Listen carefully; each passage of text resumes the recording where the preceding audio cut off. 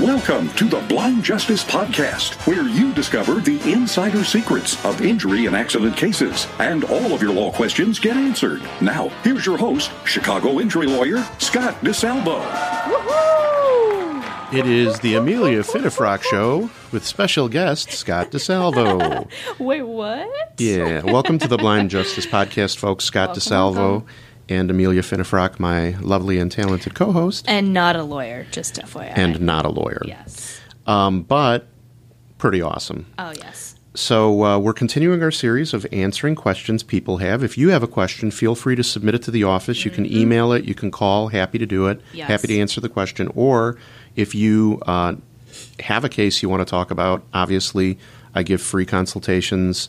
Most people I give consults to, it doesn't result in a case, but it definitely gives people peace of mind. Yeah. And there's never a charge. So I'm happy to take the time. I've always done that. I'm happy to take the time to do it. And I also have a book and a CD that I wrote. So I wrote a book about the most common tricks and pitfalls in injury cases, and I also recorded a CD and created a DVD. And I produce that stuff in-house. Well, the book I pay to have it, printed and published, but the CDs and DVDs I make in-house, and I send them out for free to anybody who has, a case or has some information. Because sometimes people don't want to call a lawyer right away. They want to research it a little bit. Right. So it's a good resource. You guys can go to my website, DeSalvoLaw/DVD, and there's an order sheet on there. You can fill it out, and we mail it out to you for free, or you can just call the office and get a free copy of that. And you can't put a price on peace of mind. I mean, I'm a worrier, so that's something I would do if, God forbid. The one thing I'll say before we get to the question, though, is that obviously the podcast is informational. The book and the CD and the DVD and the other stuff I send out to people is informational. Sure. But your situation, you got to talk to a lawyer to really get legal advice. Absolutely. So today we're talking about a Chicago trip and fall situation.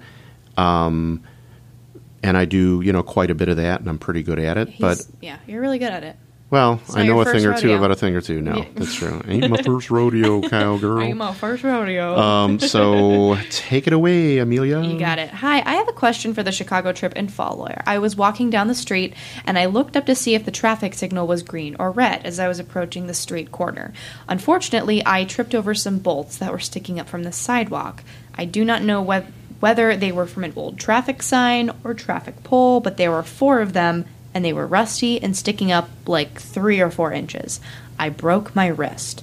Who would I even call to see if they will help me with the hospital bills? The city? How can I figure out who left the bolts there? Yeah, so horrible, God. Right? Where are you walking? The first question is, who removes a sign or a pole and then doesn't remove the anchor bolts? That's pretty terrible. That's crazy. No, that is crazy.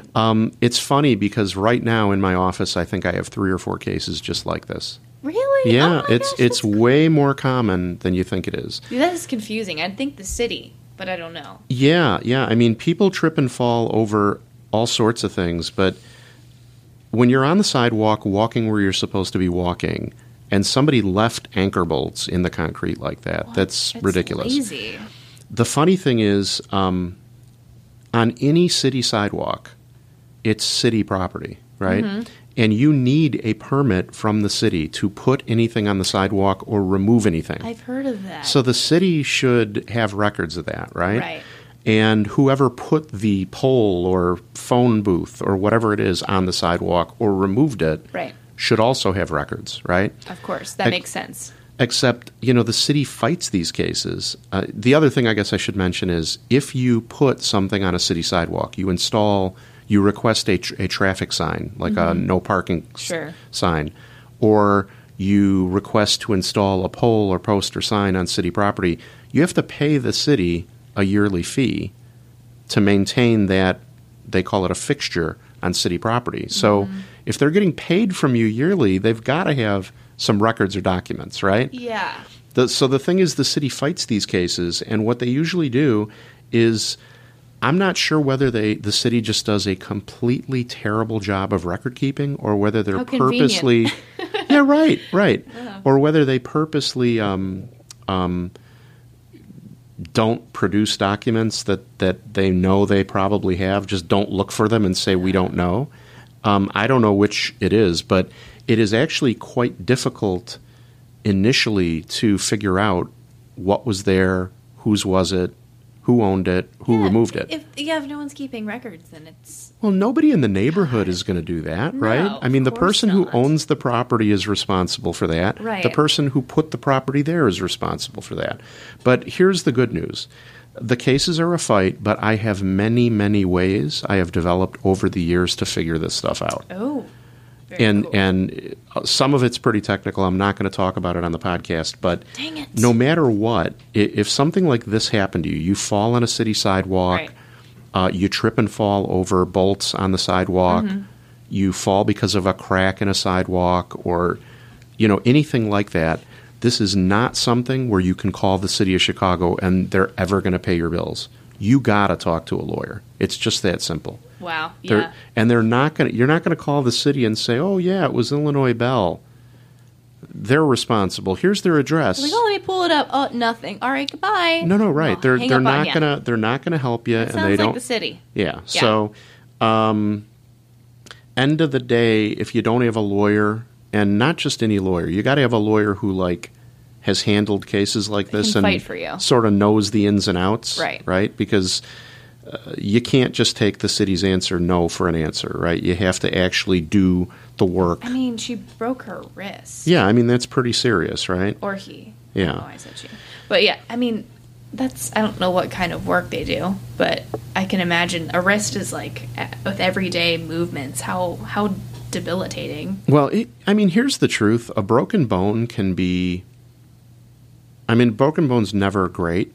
Right. But you can have a broken bone where there's no surgery and no nothing, right? Yeah. And it heals pretty well. Uh-huh. And other than some arthritis and occasional pain, it's not that big a deal. Right. All the way through, you get joints involved, you get ligaments and tendons involved, you lose range of motion, you lose strength. So they didn't really give us much information about how serious the injury was or whether they had surgery, but there's a hospital bill which suggests that if they just mention a hospital bill, maybe this person's fracture isn't that serious. But even a wrist fracture can really affect your life, right? Yeah. But it's like so many of these cases. The truth is, if you have a fender bender and you have an ER bill, and that's it, you can call the insurance company in a car crash case.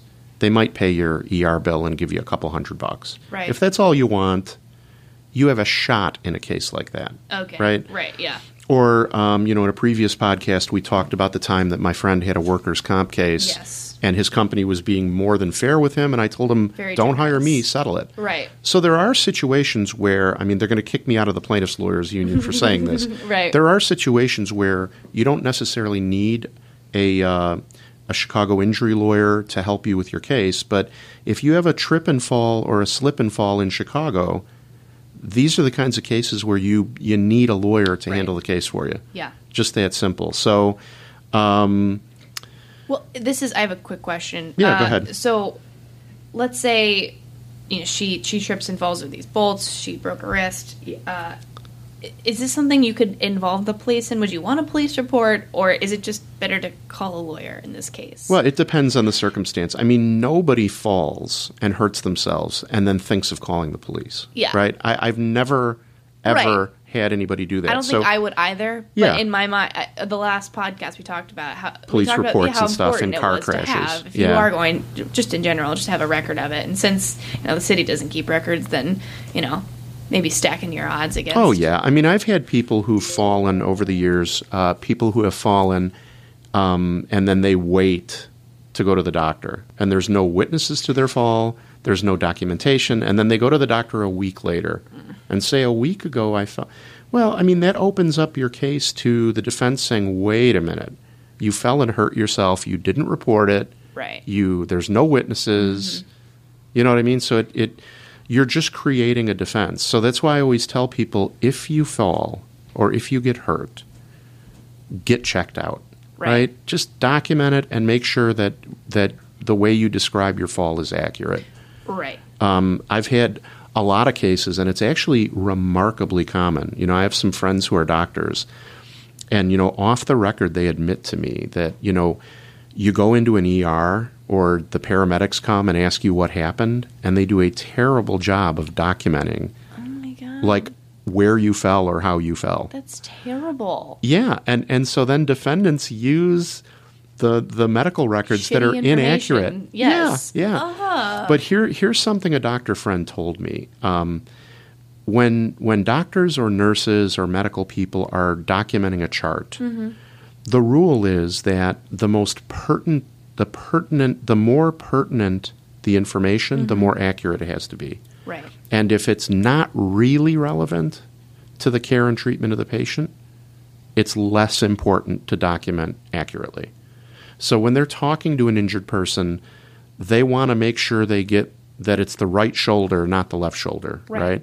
Or it's their neck hurts and their back hurts, but not their foot, right? Right. Because that's pertinent to rendering care and treatment. Sure. But exactly where they fell and exactly how they fell actually isn't pertinent at all to rendering care and treatment. So sloppy documentation in medical records hurts injured people in their claim, but doctors and nurses aren't trained to take a deposition from somebody when they come into the ER. Does that make sense? That's frustrating. No, Well, how frustrating. Yeah, it's just one in a million things that I've learned over the years handling these cases that you have to be mindful of. Right. And it's just another example why, I approach these cases from a broad justice standpoint, right? Is it fair that the city of Chicago or whatever city has the sidewalk, taxes the crap out of its citizens, right? And then they remove a sign. They don't produce the records to admit that they removed it. And they do half a job. They don't cut the bolts down or remove the bolts. No. They know it's a sidewalk where lots of people walk. And then somebody trips on their half-done job, and they throw up their hands and say, yeah, sue us. That's horrible, right? That is absolutely terrible. It's a bad attitude, and so definitely I think this person has a case. I think so, too. But definitely talk to a lawyer. Yeah, absolutely. Anyway. Yeah. Thank you for joining me once again, Amelia. Thank you for having me. You did Mr. such a DeSalvo. fantastic job. I practice every day. Everyone, thank you for listening. Thank you. And stay tuned for our next podcast when it is released. And everybody have a great day, and call me if I can be of assistance. Call him. Thanks for listening. I truly hope that the information in the podcast helps you no matter the situation you find yourself in. But you might need more answers or some more direct help. So there are 3 ways for you easily to find out more and to get help. If you call my toll-free 24-hour helpline, 888-HURT-318, you'll have a couple of options. 888-HURT-318 is my toll-free 24-hour telephone line. You can call that number and speak with my team night or day. First, you can call 888-HURT-318, and you can speak to me for a free consultation about your case or situation. That's always free and no obligation. Second, you can tell the operator that you'd like a free copy of my injury DVD and book. I created the DVD and book, and I give it away for free to injured people who need answers, but who might not be ready to talk to a lawyer yet. Same deal, 100% free, 100% no obligation. Third and finally, you can check out my YouTube channel for informative videos about the injury case and claims process, or check out my other podcasts for more information and interesting interviews with people who know different things about various aspects of the law. I've put all of this together to help you and to answer your questions. Now, you can also help me, and I hope that you will. If you enjoyed the podcast and if it helped you at all, please subscribe, and if you can, take a minute and please post a positive review of the show. If you're listening to the podcast on YouTube, like the video and subscribe to my YouTube channel. And if you know anyone who might enjoy the podcast, please spread the word and share it on Facebook. It's my mission to spread good information to as many people as possible, and your liking and reviewing and subscribing to the podcast helps me get the word out. Thanks again. This podcast is for informational and entertainment purposes only. It doesn't substitute for consulting with a lawyer. If you have a case, speak with a lawyer right away.